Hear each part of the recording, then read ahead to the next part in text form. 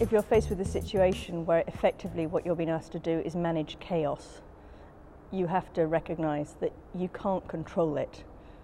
Your job is to shape it. It's important to have a clear idea about what you want to achieve. Sometimes you have to not do it yourself, but ask people to do it for you. I mean, you cannot build yourself 2,000 latrines that are needed in a refugee camp. So you have to organise it.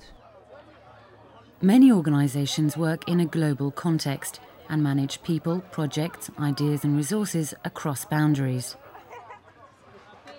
The boundaries might occur between departments or teams within an organisation, between different organisations, or across nations, cultures or geography. For non-governmental organisations, NGOs, involved in humanitarian work, managing across boundaries is central to what they do. Humanitarian emergencies like the 2004 Asian tsunami present the most extreme challenges. Joe Da Silva, an engineer from Britain, was involved in the international reconstruction effort in Sri Lanka. After the tsunami, I was invited by UNHCR to go and work for them as their senior shelter coordinator. People were in tents, in hospitals, in school buildings, in temple buildings, in makeshift shacks. My job was to coordinate and manage the transitional shelter program.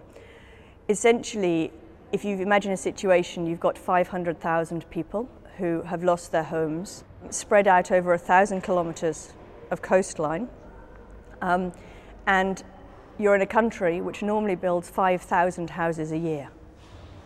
Working in a post-disaster situation, the task is not defined and it needs defining.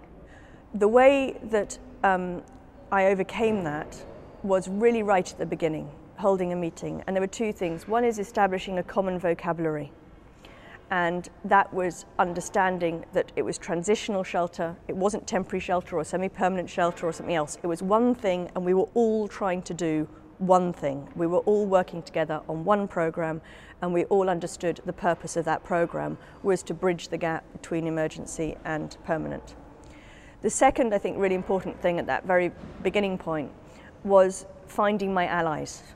There was no way I was going to manage and coordinate this top down. It needed to be disseminated outwards. And that was harnessing the capacity of the big players to help me and help filter messages down in their local regions. In the UK, when you come up against a blockage, it's usually find more people or more money. And you usually can do that. There, it's about harnessing local capacity and recognizing that things are never going to go as fast as you want them to, and being patient and just trying to bind the situation together, bind people and relationships together so that the whole is greater than the sum of the parts. Coordinating the work of government agencies, NGOs, private sector organisations and individuals is a common theme in cross-boundary work. Médecins Sans Frontières, Doctors Without Borders, is a humanitarian organisation that provides medical assistance to populations in danger in 70 countries. MSF consists of partner sections in 19 countries, 5 of which are operational, which means they recruit and send people into the field. MSF has an international council, but the council has no executive functions. The council upholds MSF's mission, core values and common charter. It also facilitates communication and debate between the MSF partners on medical policy, advocacy and external relationships. This forum is crucial in an organisation made up of so many different nationalities and cultures. MSF Holland is one of the 5 major operational centres. If you look at the mission of MSF or our goal setting, then all 19 are committed to the same mission statement, and we're all very clear on why we want to work in certain areas of the world. If you look at how we do things, then in Holland there's a tendency to really think in processes, procedures, getting some substantial structure in place to make sure it works. The French, as far as I can see, and when I talk to them, are they are more on the philosophical level. They are very good, in my opinion, on getting the more principled debate on the table. And we always say if there would be a big crisis in the world, to put it very nasty, the French will go to the newspaper with some kind of j'accuse and put a big advertisement out or a message like there's something going on, we have to be there, we have to act on our humanitarian impulse. The Dutch will probably have a meeting, start planning how many people should be there, and that's a bit a very black-white division between the two sections. MSF is not a competitive movement, I think. We really try to work and cooperate, and there is a sort of development that we all evolve in the same direction. But at the same time, there are cultural differences. There are absolute differences about how we feel internationally we should be governed, if that is more central or more decentral. In Holland we think we should be more decentralized, so we want to have more authority to decide certain things ourselves. Médecins Sans Frontières not only has to cross cultural divides within its operational and partner sections. The Dutch office also deploys at least 1,000 international volunteers in field missions every year and employs about 8,000 national staff in those countries. Different approaches to employment make this a complex task. The basic problem or complex issue is that even if you think that people from the Western world are all the same, you already start making mistakes. So the people we get from Germany working for us are already from a different cultural background than people from Holland. That of course gets more complex if you have people from Afghanistan as a doctor working for us in an African country. And I think for a big part of the HR issues are that we are totally organized, or for a big part organized as a Western organization. So the way we do our recruitment, the way we think about labor contracts, the way we think about job evaluations, it's all according to Western standards. MSF is a medical emergency organisation, but it doesn't only employ medics. A large number of people provide logistical support. Given the pressures of their work, the two groups can't allow boundaries to develop between them. We always say you have more or less two important parts in the work of MSF Holland. That is of course the medical part. That is the medical people who are doing the real work with the beneficiaries and the patients. But to be able for them to do their work as a medical person, everything around it, to assure that they have the materials to work with, that the team has a place to live in, that materials are getting in time in the missions. All of that is logistics. You need to set very clear expectations, especially around performance and outputs, and be consistent.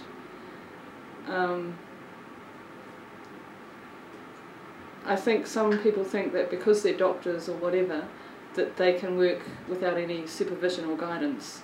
But to me it's the same as if you're working on the road and have to build a new bridge. Everybody's got to have the idea that you're building the bridge, and with a doctor you might not have to tell them exactly what technique they need to use, but you need to make sure that you're building the same bridge. For me it's all about team management, and one of the most important things is that whether it's a large team or a small team, you have to be able to work with each other, to live with each other, to communicate with each other. I mean, there are only drugs in a cupboard if they are ordered, and that's not the task of the medical person, it's the task of the logistician. But the logistician can only make the order if he knows from the medical person what he needs and the amounts of material he needs. MSF often enters emergency situations at short notice, crossing many boundaries to deploy people and equipment. Expats sent to field missions generally work on short contracts. This presents its own problems. We are an emergency organisation, so by definition we go into places where we haven't worked before quite often, or even if we've worked there before it will be a different site, a different geographical location in a country. And we have a fairly short-term perspective. That's sometimes complicated because we work with a lot of staff, quite a high turnover, so sometimes continuity or liaising with people is difficult because they might not know what has happened before. Most people on average will spend between 9 and 12 months on a mission. Most of them will only go out once or twice. So you can guess that 80% of the staff we have in the field have maximum experience of 1.5 years in doing this work. That means that you can't just relate on their experience. You have to make sure that standard operational procedures, standard processes, and also some toolkits are in place. Standardised equipment and procedures help new staff to get to grips with unfamiliar situations. This is one of the ways that MSF manages its work across boundaries. But alongside its protocols, MSF values innovation and flexibility. The organisation looks for new ideas from its staff and invites them to challenge its assumptions. It's a bit schizophrenic because on the one hand we have a lot of people who aren't very experienced, so we have a lot of protocols and guidelines and how to do it kind of manuals. On the other hand, we want people to say, but you know, I can use this antibiotic at home, why can't I use it in Sudan? So there is a balance there, and I guess what we try and tell people is have a look around, see what's going on, you know, learn a bit, but yeah, continue to challenge us about what's going on. We encourage people to innovate and to become more efficient and explore probably unexpected routes. And I think that's very much built in the organization, and that's also part of the existence of MSF. We have to innovate to adapt to the outside world because it's constantly changing. Not one disaster or earthquake is similar to the other, so you have to, and demands on us from the outside world, accountability, governance, are also changing. So there you see that, yeah, you have to adapt the organization to that. Part of being a creative and responsive organisation is collecting experiences gained by staff when they return from missions and making use of their ideas. We always are debriefing logisticians coming back from the field. So anybody after his mission, whether it's a short or a long mission, we are talking with them here in the office just to debrief them on their experiences. What have they found out? What kind of problems have they encountered? The ideas for innovation can come from the field, but the implementation and the driven forward of innovation is based on in headquarters. High staff turnover means that innovations must be fed back to missions from the operational centres. But there is continuity in MSF's fieldwork, and much of it comes from national staff in the host countries. One of the factors in continuity, I think, is also the role of our national staff in countries. Often they do have more of a sense of what's been going on in the project and certainly local knowledge of the culture and the context.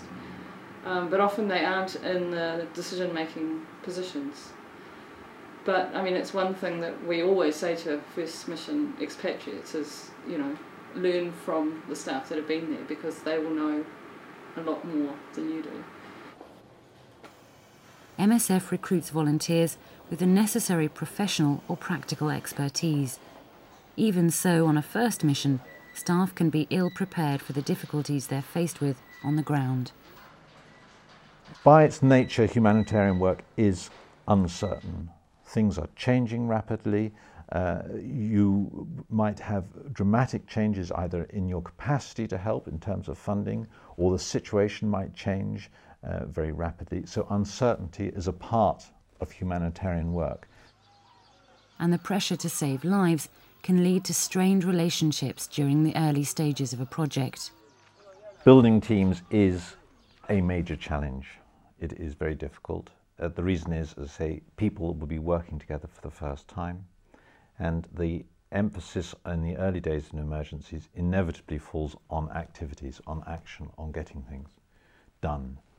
And what that means is that the individual and the team suffer. The individual finds themselves that they're not getting the attention, the support they need. There is constant pressure on them to act, and the team might not have even really formed. And also with the constant changeover of staff, you'll find that not only do the team needs to be formed, it needs to be reformed frequently as there are changes in staff. This means that the organisation also looks for certain personal qualities and behaviours amongst its staff. Yeah, one of the main things is to take time. So not come in and think you know it all and seen it all and start pulling out files out of cupboards and things like that. But really, be on the ground. Take a lot of time to talk to people. I've learned to listen quite a lot, especially to national staff, and try to build a relation with them which is not one that is like from an authoritarian or a more directive viewpoint, but really like taking in information. One of the top list criteria on which we recruit people should be flexible. And flexible, not translated as they are willing to work hard or that kind of stuff. And normally you see if people are flexible, it means they are willing to work 2 hours longer than the normal time. In our line of work, it's 24 hours a day you are working for this organization. It means that people, when they are in the field, they always have to start reflecting on themselves. What is my behavior expressing to other people? How can I change my behavior if it's not effective? How do I make sure I find people in my surroundings to give me feedback when I have to change something? Communication and knowledge sharing are vital when managing across boundaries. But with MSF's inevitably high staff turnover, this can be a challenge. Well, I guess there's communication and there's information flow. I think, compared to when I first went to the field 10 years ago plus, there's an amazing array of information and information technology to use. It's rather perhaps that we send too much information sometimes. With that, we haven't developed very sophisticated ways of managing that information. And also I think sometimes we assume that because an email has been sent, that something's actually been communicated. And of course, that's not communication. For me, it's also important to consider that we have a very high turnover of staff. And so we have to be realistic. We know we're going to have to repeat ourselves a lot. And we try and take advantage of every opportunity to make sure that we can get people updated. MSF is also taking steps to improve its knowledge management. We are at this moment busy for figuring out a way of getting our information management much better in place. There is a project called the Memory Project.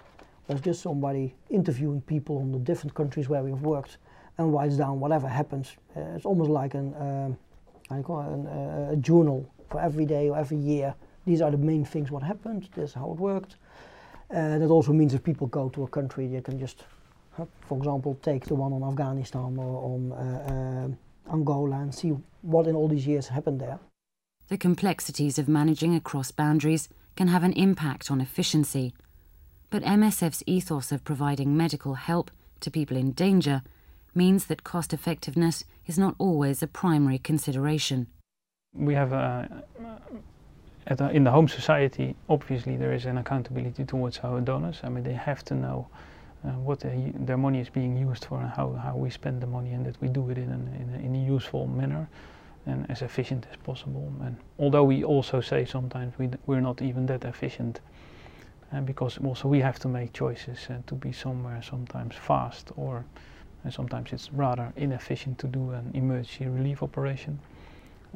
That's a difficult message, but I think we manage to bring it. MSF works across many and diverse boundaries. As an organisation, it embodies flexibility and commitment. And it bridges the divides it encounters through its shared values and a culture of debate, openness and clarity of purpose.